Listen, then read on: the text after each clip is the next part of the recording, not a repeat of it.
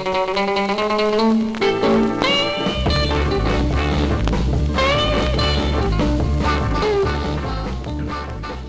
to the Highway Hi-Fi Podcast, where we go track by track through the underbelly of music history using research and trivia to locate the roots of our obsession with vinyl records. I'm Joe. And I'm Ryan. And congratulations, you have found the world's finest and only podcast about music that sounds great when you're eating a runza. All music sounds great while you're eating a runza. Well, I can't say that. Billy Joel doesn't sound good eating a runza. Billy Joel sounds like he's eating a runza. Do you think most people out there know what a runza is? I hope so. In a perfect world, everyone would know what a runza is. It's a Nebraska delight. Delicacy, delight, everything. It's everything. It's both of those wrapped It's everything. up. It's as Nebraska as Dick Cavett, Johnny Carson, runza. I think that's what we have. One time you told me about how you went to like a minor league hockey game, and if they scored a certain amount of goals, everybody got runza. Yeah, it was. I think the team name was the Lincoln Stars, and the deal was that anytime throughout the season, if the team scores 5 goals in a night, then every ticket holder the next day gets a runza. Runzas are delicious meat and cabbage wrapped in bread, obviously, everybody knows.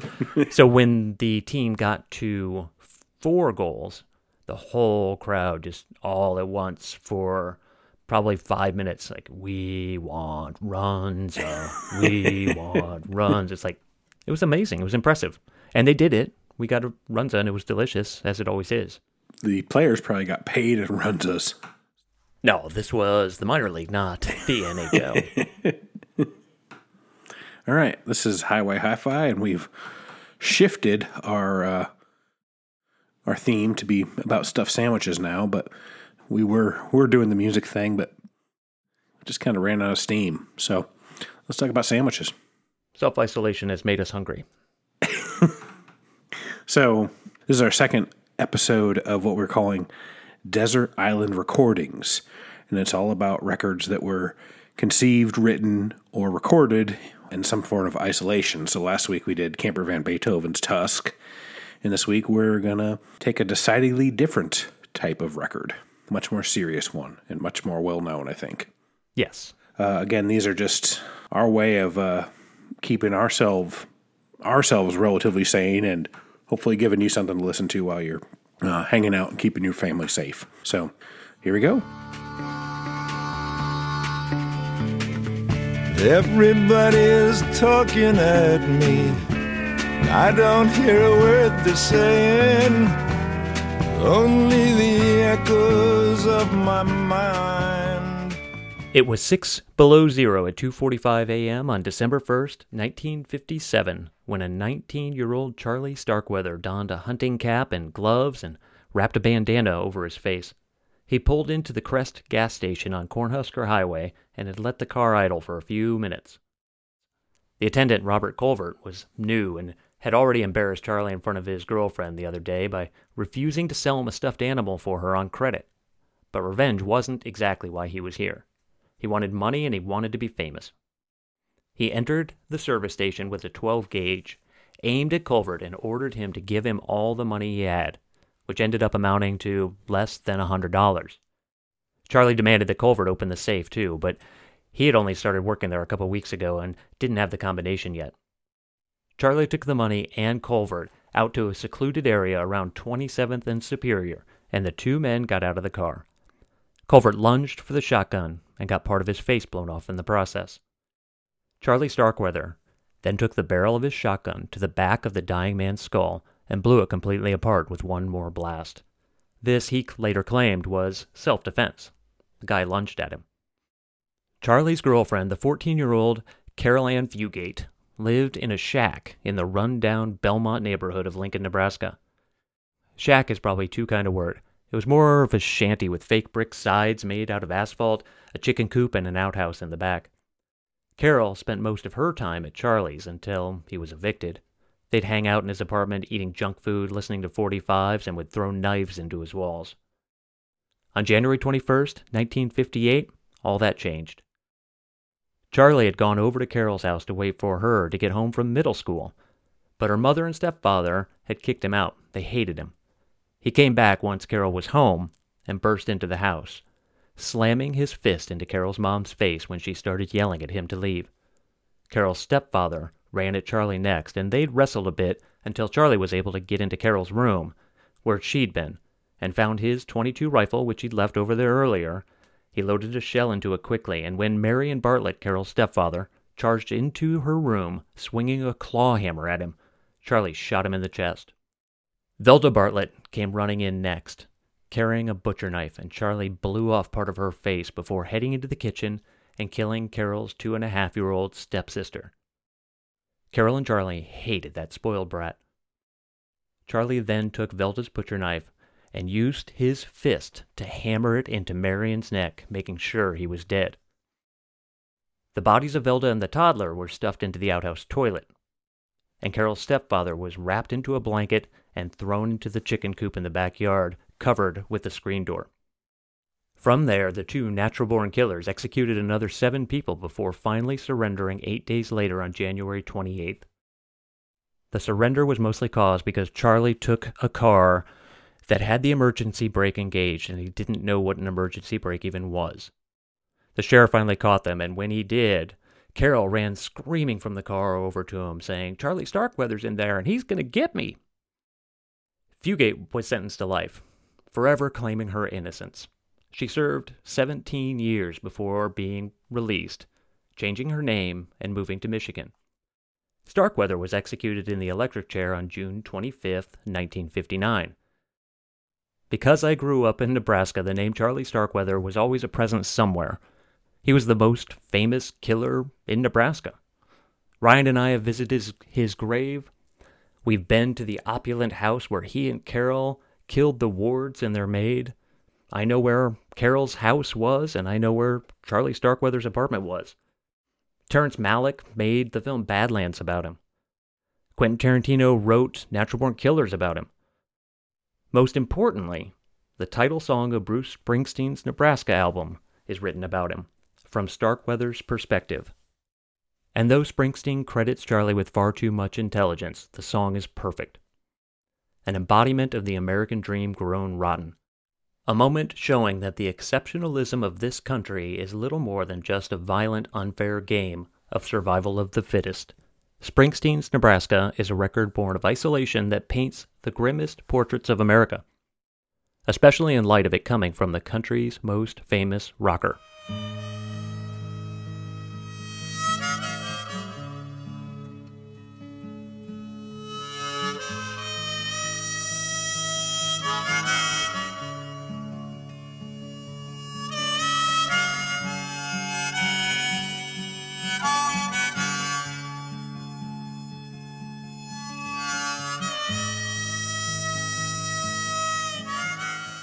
Bruce Springsteen was totally spent after finishing a grueling year-long 140-date tour for his massively successful double record, The River. If the E Street Band wasn't the biggest live band before that tour, they certainly cemented their reputation after. The shows were long, intense, and by all accounts some of the greatest stadium performances of all time. Springsteen had always been about connection. His fans felt like they had a deep relationship with him as a personal savior of rock and roll, and as an American icon. The demands of this reverence were real. Much like Dylan in the 60s, Springsteen felt as if he lost some of his own self to his perceived image. No musician can possibly imagine the trajectory of their career that surpassed fame and entered into adulation. Greetings from Asbury Park was not yet 8 years old. Retreating from the spotlight, Bruce Springsteen rented a house by a reservoir in Colts Neck, New Jersey. His time spent there allowed him for a little bit of respite from life on the road and time apart from the fans.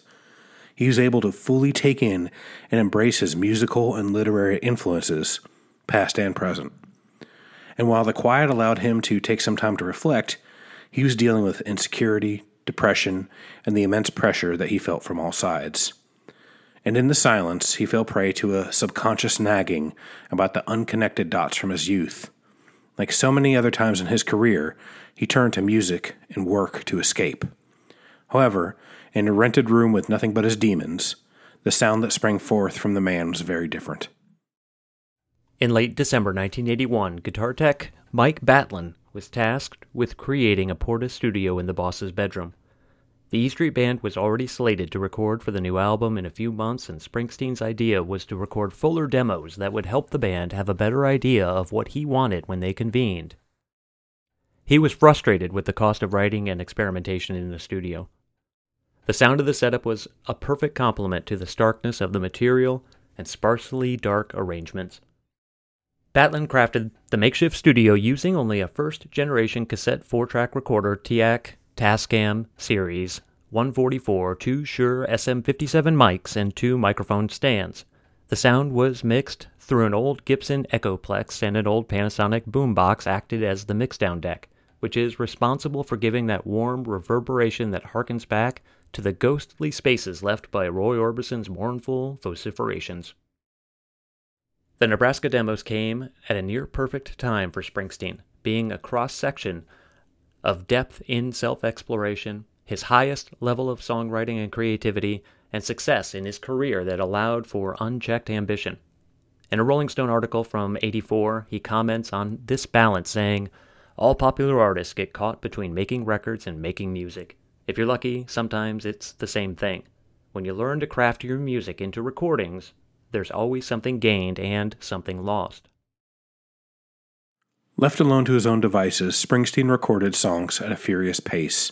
The legend is that 15 of the 17 songs that eventually would be considered the Nebraska Session were recorded in a single night, January 3rd, 1982, which, incidentally, was an early title for the record. The truth seems more like it was a few days, if not a couple weeks. Either way, there is an immediacy to the songs, an unself-conscious voice, as the man himself describes it.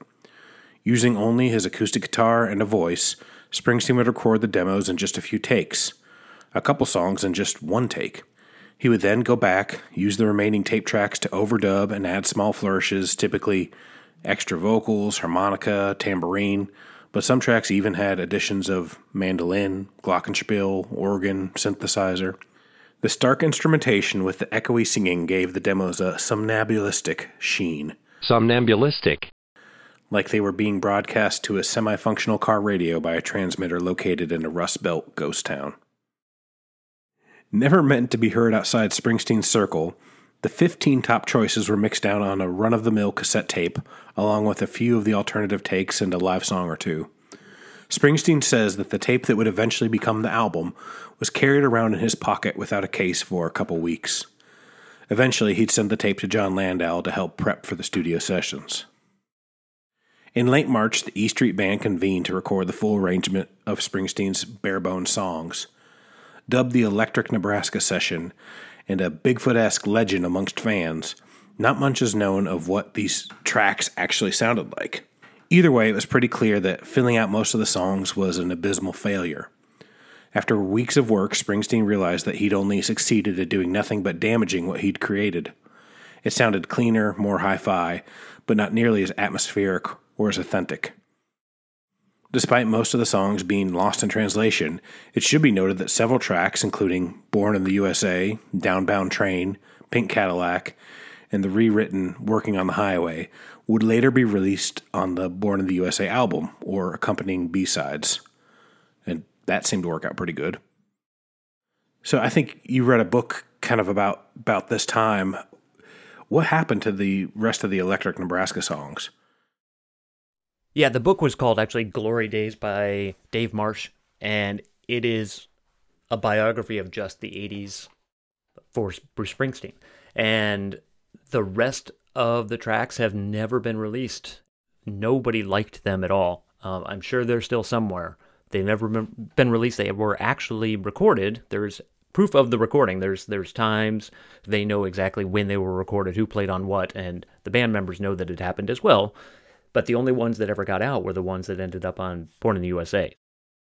The songs that were really intended to be just on Nebraska just all fell flat every time. Born in the USA was really the big exception, and they got that down in 2 takes, and I think that's the one that ended up being on the Born in the USA album 2 or 3 years later. Do you think they knew it was going to be so big? It sounded like they did. As soon as that synth is laid down, they got that kind of during the first take or right before the first take, and by the second take, they had absolutely nailed it. And a lot of the band at that point, a lot of them didn't even realize that Born in the USA was one of the ones that they had heard coming out of that cassette. It was so different. The words are all exactly the same, but now it's just got this driving, anthemic sound to it.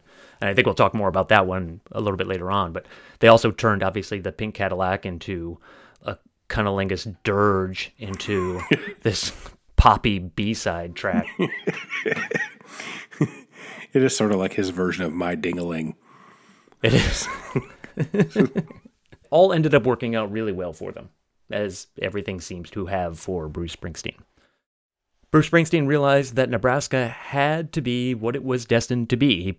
He pulled the ragged tape out of his soon-to-be famous jeans pocket and gave it to engineer Toby Scott and asked him to master the record off the tape. Scott thought it might be impossible to get a decent sound for a record, but you don't tell the boss no.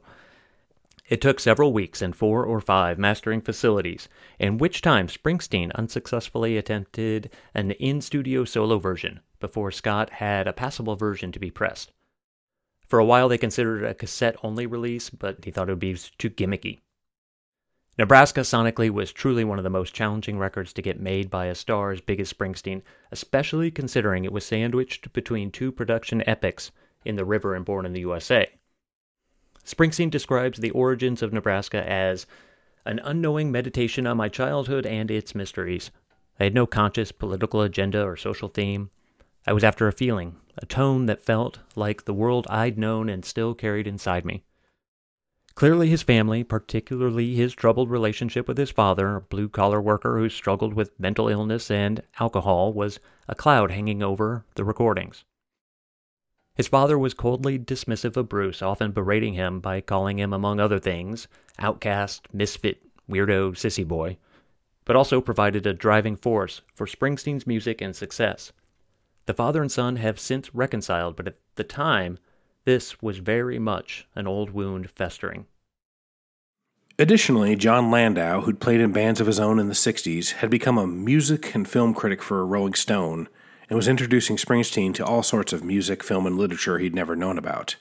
This was instrumental in shaping Springsteen's path from then on. John Huston's film adaptation of Flannery O'Connor's Wise Blood and her stories in general were pivotal in showing him how to convey more meaning with fewer words, better words. Springsteen was fully engaging with the art that was around him, allowing its influence over his craft in ways that he had rejected before. Springsteen name-checked several musicians that he wanted to emulate their ability to create music that is timeless. Robert Johnson, John Lee Hooker, the Stanley Brothers, Bob Dylan, Woody Guthrie, and Hank Williams. Music, as he described, that sounded so good in the dark. Movies and books were also a huge part of his media consumption during his time off. He discusses the power of the American Gothic stories of Flannery O'Connor, the noir novels of James M. Cain, the quiet violence of the films of Terrence Malick, and the decayed fable of director Charles Laughton's Night of the Hunter. They were all guiding his imagination. He also stated that Howard Zinn's exploration of nationalistic exploitation, the people's history of the United States, was a significant presence in his songwriting at the time. Unsurprisingly, themes that arise on Nebraska are very evident as coming from these sources. Springsteen's narrators' voices represented something smaller and more impersonal than he had ever written. They are the outcast misfit weirdos that Springsteen's father had lamented. Killers, criminals, and degenerates are given equal sympathy and consideration as the hapless family men, conflicted lawmen, and helpless losers. The gut-wrenching realization you get from the album is that there is such a thin, blurry line between Starkweather killing folks for no reason at all and the down-on-his-luck worker who's losing everything and steals to keep his family fed. The absurdity of redemption. These songs are stories about people you see and assume lead such mundane lives that they're not worth considering. But something is always lurking, even in the most mundane of images. As Mark Richardson puts it, these songs had no heroes and no villains. Everyone in them was making their way with what they were given, Every grim or brutal scene had its own context and its own internal logic. Springsteen, like O'Connor, Kane, Malick, and Lawton, is able to capture the banality of evil and the futility of good, which creates a loneliness in our collective moral ambiguity. The record paints everyone as invisible until the moment when their personal hell spills out onto their neighbors. And while the disturbing character sketches of small anti-heroes are weighty enough, Springsteen acknowledges that 3 songs, Mansion on a Hill, Used Cars, and My Father's House, were semi-biographical stories that came out of his experience with his family and written from the perspective of a child, what he calls black bedtime stories. And certainly, the Nebraska songs weren't totally unprecedented. The song The River deals specifically with brutal realities and losing grasp of the American dream. Also from the previous record, Stolen Car and Wreck on the Highway detail similar dark themes. Still, taken as a whole, the song selected for Nebraska presents a wall of isolation. Escape seems impossible. Yeah, it seems like the Nebraska songs really started with those 3 from The River, Stolen Car, and Wreck on the Highway. You wonder what the demos of those songs kind of sound like, if they're similar. I don't think he did demos that way before. I think that was a big change for him. I think typically he would go in and work on the music with the band, even if he had something kind of outlined on his guitar and he had words written down. I think he would bring it all to them and do it with them as a demo, more so than just bringing them a tape full of stuff. Gotcha. We're going to take a few minutes now and go through some of the most important songs of the session and the record. Nebraska itself, the title track, though it's told from the point of view that is Starkweather, a lot of the thoughts are Springsteen's, obviously not about murder. They're about being beaten down kind of for no reason other than there's just, according to the song itself, there's just a meanness in this world. In an interview a few months after the release of the Nebraska album, he said that whole Nebraska record was basically about people being isolated from their jobs, from their friends, from their families, their fathers, their mothers, just not feeling connected to anything that's going on. And when that happens, there's just a whole breakdown. When you lose that sense of community, you just get shot off somewhere where nothing seems to matter. Sounds eerily similar to what might be happening now. They declared me unfit to live. Said into that great void, my soul be hurled. He wanted to know why I did what I did. Sir, I guess there's just a meanness in this world. The line in the song about he's about to get executed, and they say, into that great void my soul be hurled. That line is still chilling when I hear it. It's just such a dark and permanent way to think about something. Such a great line. And I don't think, obviously, that had anything to do with Starkweather at that point, even though he's still the narrator. That's more Springsteen, I think, taking over. Starkweather was not a very bright fella. He wasn't, not just that he wasn't educated. A lot of very intelligent people don't have educations. He couldn't really read or write very well, but he was also pretty dumb. So he never would have thought those thoughts. Why was Springsteen so obsessed with Starkweather? Do you know anything about that? John Landau introduced him to the Badlands movie, Terrence Malick, Martin Sheen movie about Charlie Starkweather and Carol Ann Fugate. And maybe even, I have no idea if this happened, he might have just said, hey, you know that album that you did, Badlands, you ever seen this movie called Badlands? Anyway, he introduced him to Terrence Malick in that movie, and Bruce Springsteen just got kind of obsessed with like the real story. And so he ended up contacting a woman in Lincoln, Nebraska, who was a journalist at the time that the murders were happening, and she was one of the people who really knew a lot. She was one of the experts on the whole Charlie Starkweather thing. And he called her up just one day, kind of out of the blue, and he said, yeah, this is Bruce Springsteen, you know, kind of introducing himself, and he wanted to know more about Charlie Starkweather. And she said, you know I should know who you are, but she had no idea who Bruce Springsteen was. Anyway, they spoke for a long time on the phone. I think it might have been hours.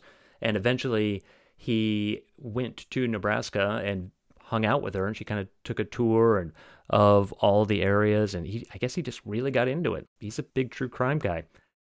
It's a good thing Springsteen wasn't around when, or Springsteen wasn't writing during the true crime podcast fad. If Serial was out back then, we would have never got this album. State Troopers is another interesting story, and it is almost completely derived from a song called Frankie Teardrop by a band called Suicide, who Springsteen absolutely adored.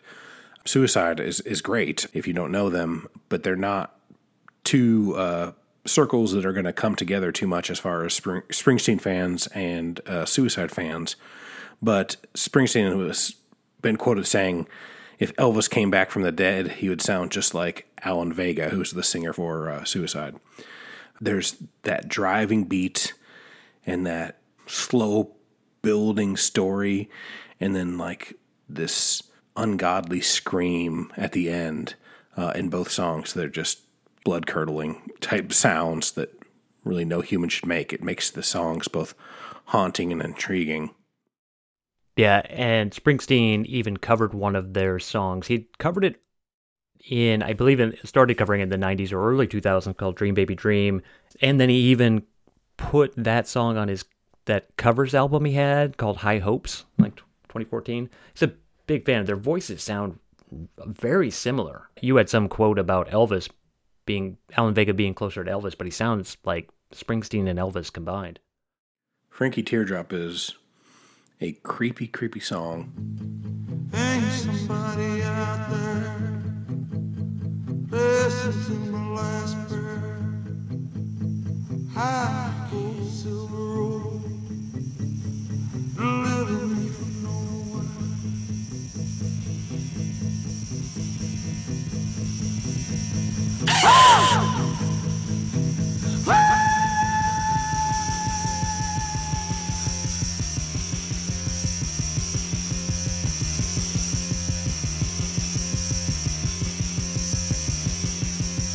Frankie looked at his wife.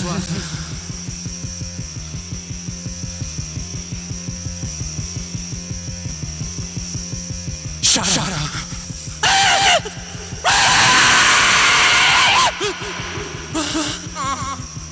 Johnny 99 is yet another song on the Nebraska album about people who have debts that honest men can't pay. There's futility in the voice of the protagonist. That plant in Mahwah that closed down is not going to be reopening at all. It's not just closed down for a little while. It's done. And there are no other jobs, and these people have families. A lot of the songs are about trying to live through this kind of arbitrary, crippling punishment and finding some way through it, or not, really. And I think Johnny Cash covered this song. I think he had a whole album called Johnny 99 with this and maybe another Nebraska song. And it was released just a couple years after this.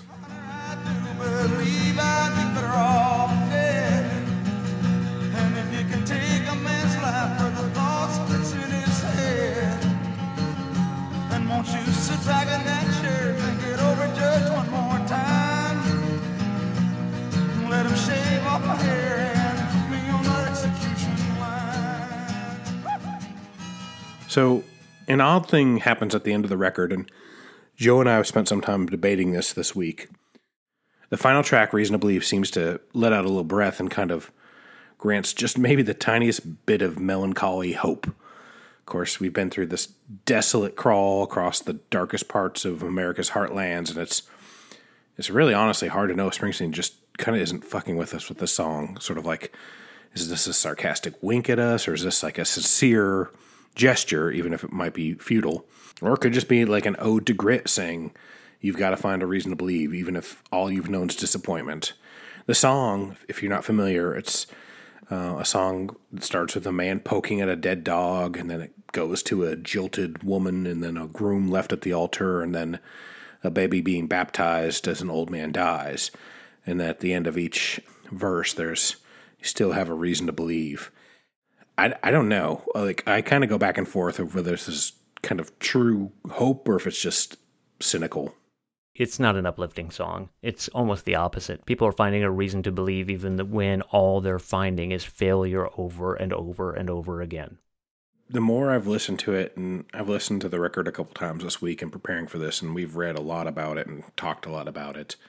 I forget who it was, but somebody would always put a hymnal, like a gospel song, at the end of their album to kind of wash away the sins of the album.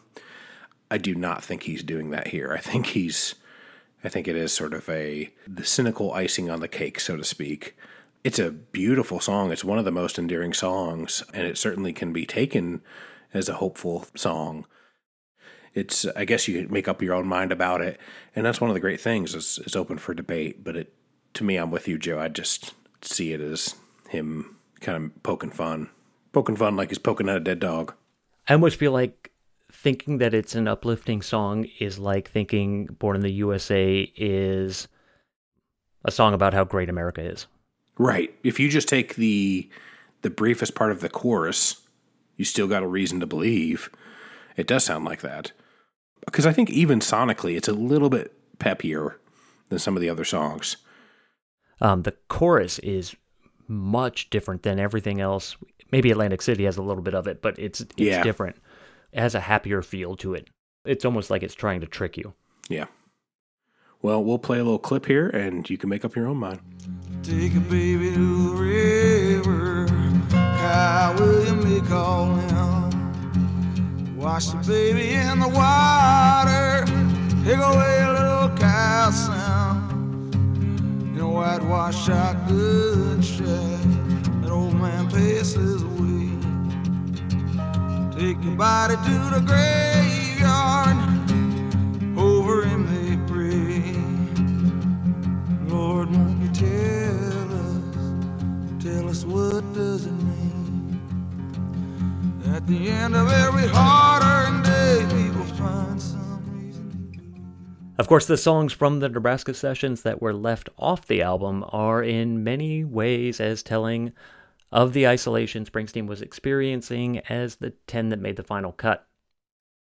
Perhaps one of the most startling demos that was left off the album was the demo version of Born in the USA itself that we've been talking about.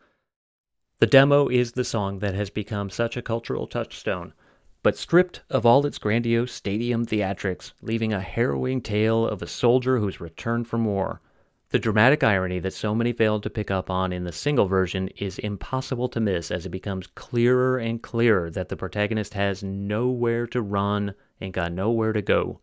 Though the album version became one of the biggest songs ever released, it pales in power when compared to its skeletal form. Here's a snippet of each. Come back on the refineries, hiring man says, son, if it was up to me, I go down to see the man. He says, son, don't you understand? Born in the USA, born in the USA.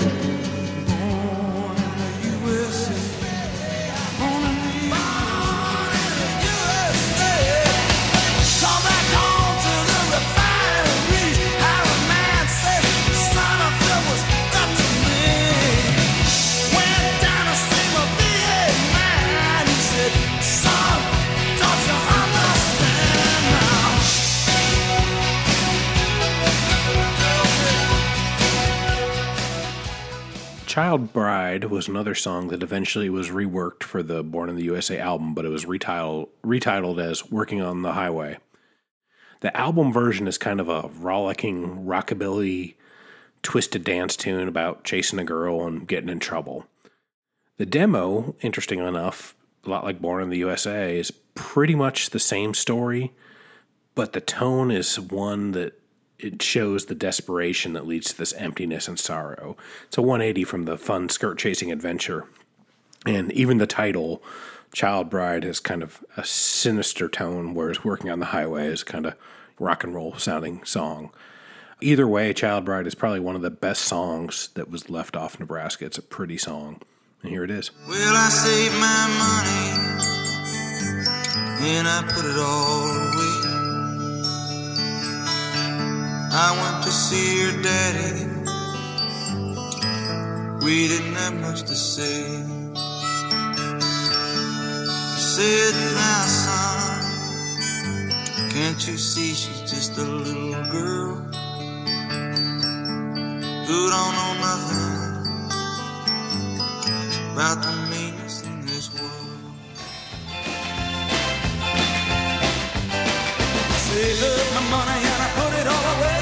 I want to see her daddy, but we didn't have much to say. Son, can't you see that she's just a little girl? She don't know nothing about this fool world. We did it out down the floor till we got along all right. The final outtake from the session that we wanted to highlight is Losing Kind, which has never been officially released. Thematically, it fits the session's overall themes of searching for something to hold on to and failing to even hold on to your own self. It's a gorgeous tune. It absolutely deserves to be on this album. I don't know what he was thinking. Yeah, it's crazy. And it didn't even make like tracks and stuff. She was standing outside the bar, said she was waiting for a day, but I knew that was just a line, and I knew I was missing the losing kind. There are some pretty cool bootlegs of like the complete Nebraska sessions. I don't think they've ever officially released, but there are definitely bootlegs out there. We've looked at a few of them. There's just really great songs. Yeah, there's a triple LP called How Nebraska Was Born. It's on pink vinyl. It looks really well made. I haven't seen any reviews of its quality.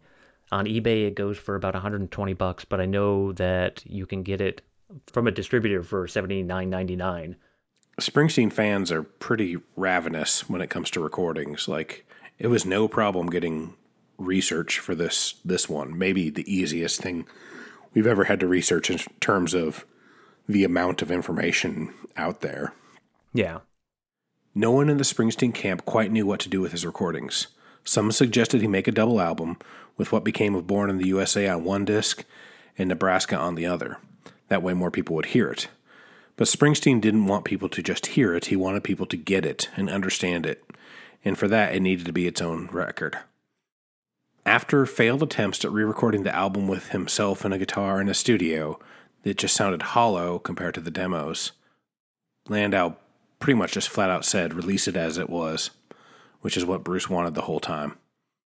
The record company at first said that, sure, they'll release it, but they wanted to put it out at a discounted price, which Springsteen balked at. He didn't want this to be gimmicky like the cassette-only release we mentioned earlier. He didn't want this to be some discount that made it seem like he didn't think it was as worthwhile as his other stuff. When it was finally released, it was projected to just sell 100, maybe 200,000 copies by the record company, and it ended up selling over 800,000, which is pretty good for this kind of a record. Critics raved about it. Fans didn't necessarily. They seemed to be split about 50-50. They either liked it quite a bit, or loved it like we do, or they hated it.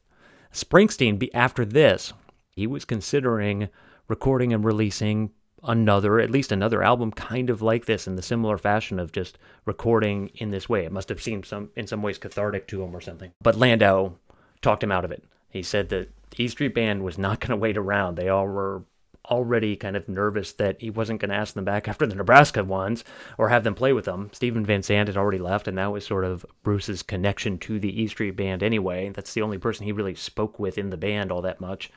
And Landau knew how important those other albums before Nebraska and after, have been. And so did Springsteen. He just had to kind of mention it to him again, and he realized it. So then they went in and they released the Born in the USA album. But they also went in and added a few other tracks. But most of it was already ready to go. It's unbelievable that in the period of a couple weeks, you could write 2 fully realized albums that could sound so different. That's crazy. The other thing we kind of gleaned over, but if you're interested in that sort of stuff, it's worth kind of talking about or reading about, is how difficult it was to get the cassette tape that had lint all over it from his jean pockets and to make that into a commercially viable, mass-produced vinyl record. They went through so many engineers and so many studios, and so many people couldn't work with it till they found somebody who could. And even then, it was just the technical engineering part of it seems like it was quite a feat. You don't really think about it because it sounds great. I have two traditions when I drive through Nebraska, and I've driven through Nebraska many, many times. When you cross over Colorado to Nebraska on I-76, about half an hour, maybe 45 minutes, there's a giant cattle ranch. You can smell it for miles. And as soon as I hit that, I always put in my tape of Nebraska, and I kept that tape forever just for that moment. And I'd listen to Nebraska because between there and the next 40 minutes, there was nothing. It was just flatlands. It was just Nebraska, and it sounded perfect. And then the other tradition is as soon as I saw a Runza, I went and stopped and I got a Runza. And then 30 miles later, first bathroom you see, you've got to let that Runza go. It is a dark album. It's a really good record for these days. It is really prescient. Like, there's a lot of stuff going on there at the same time, and a lot of stuff that he touches on and even refers back to in interviews. This is just an album about isolation. It's a great album. I think we're going to go ahead and play a couple songs now, too.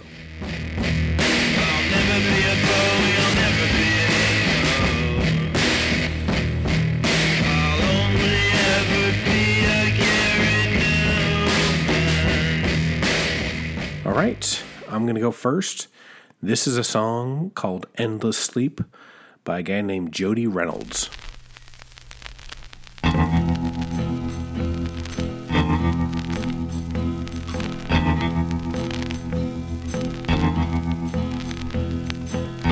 The night was black, rain falling down. Look for my baby, she's nowhere around. Traced her footsteps down to the shore. Afraid she's gone forevermore. I looked at the sea and it seemed to say, I took your baby from you away. I heard a voice crying in the deep, come join me, baby, in my endless sleep.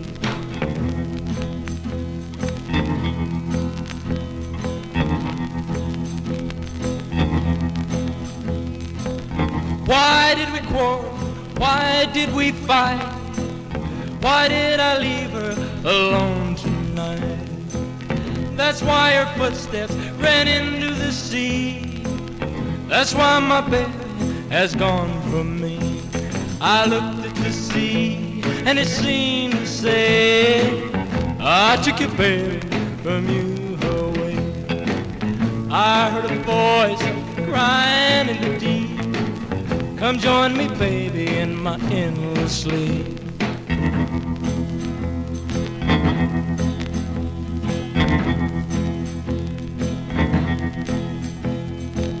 Ran in the water, heart full of fear.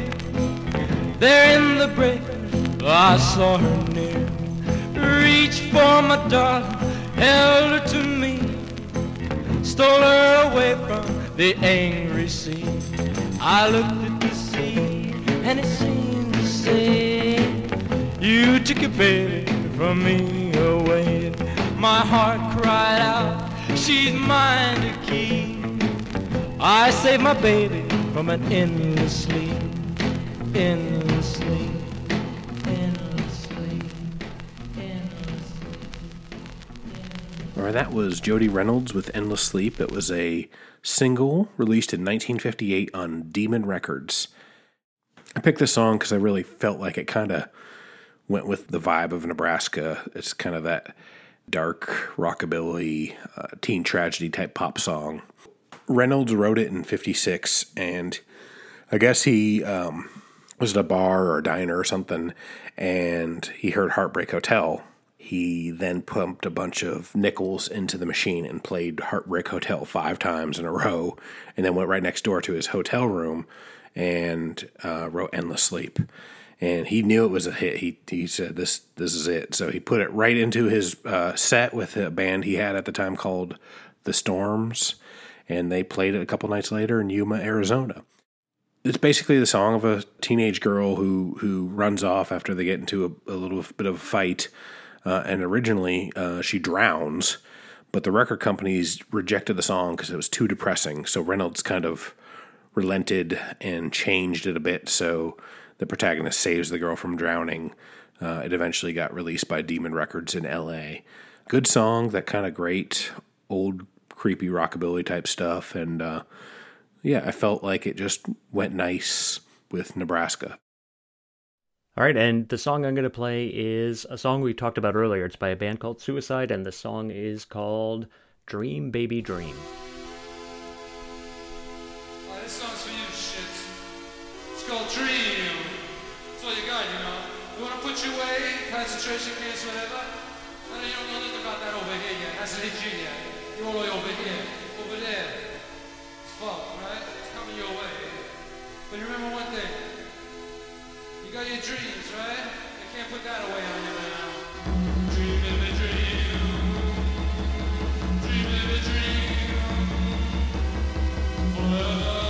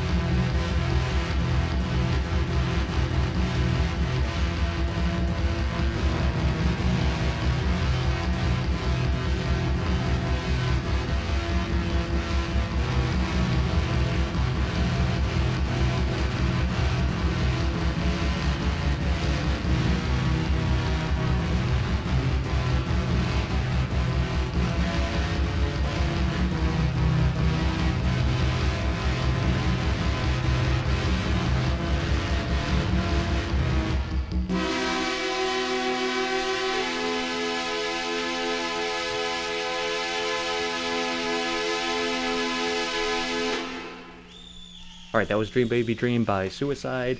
Suicide, who are Alan Vega and Martin Rev. We talked a bit about them earlier on. This version of the song is a live version from an album I have called Ghost Riders. It was recorded in 1981 at the Walker Art Center in Minneapolis for it's like a 10th anniversary Suicide show. The original appears on their second album. It's a really impressive song, and it does sound has a lot of the State Trooper in it, what would eventually be State Trooper, because it was recorded well before that. The studio version is really synthy, and it has a lot of the weird screams in it. A lot of their songs do, really haunting.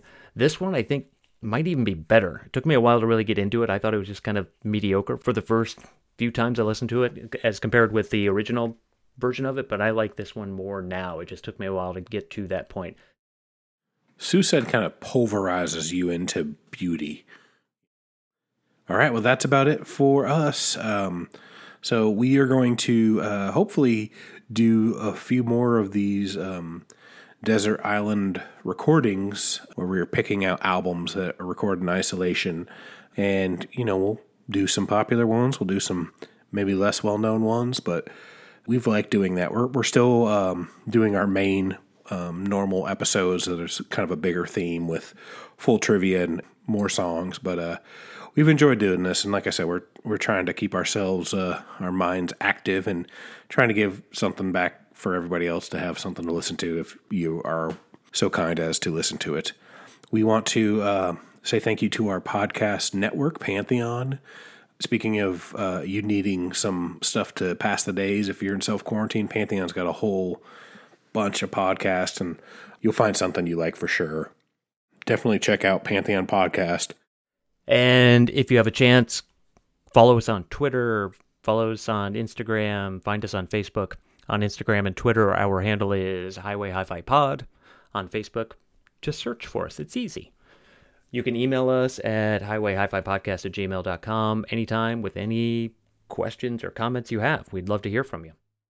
If you got any good ideas for isolation records, we'd love to hear them. We might be in here for several months, so if we're gonna try to keep this up at one every week or two, we're gonna need some ideas. So the other thing is make sure you're out. Try to support record stores. Try to support musicians. This is a really horrible time for people who make money off records, whether they create records or sell records or are musicians. So do what you can to support a record store. Lots of places are shipping, so go ahead and buy a record, get it shipped, or buy it directly from a band or buy a gift card or something.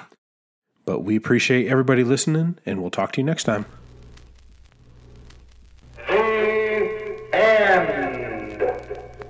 The stark instrumentation with the echoey singing gave the demos a somnambulist. God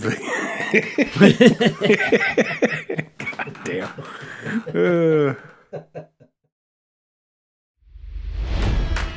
It's NFL draft season, and that means it's time to start thinking about fantasy football. FantasyPoints.com features industry-leading experts and prognosticators using proprietary hand-charted data to help you score more fantasy points. FantasyPoints.com is the place to go for whatever kind of fantasy football you play. Whether you play fantasy football, daily fantasy sports, or do a little bit of everything, Fantasy Points has the meticulously researched content to guide you to victory. And why wait for the fall? Fantasy Points also covers the new spring football league, the UFL. Join the guru, John Hansen, Scott Barrett, Joe Dolan, and other massive names in the fantasy football universe with an exclusive offer. Use code Pantheon for 15% off any Fantasy Points package, including the all-in package, with access to every article, tool, and data nugget that Fantasy Points has to offer. That's FantasyPoints.com and code Pantheon for 15% off at Fantasy Points. FantasyPoints.com, code Pantheon. Score more fantasy points.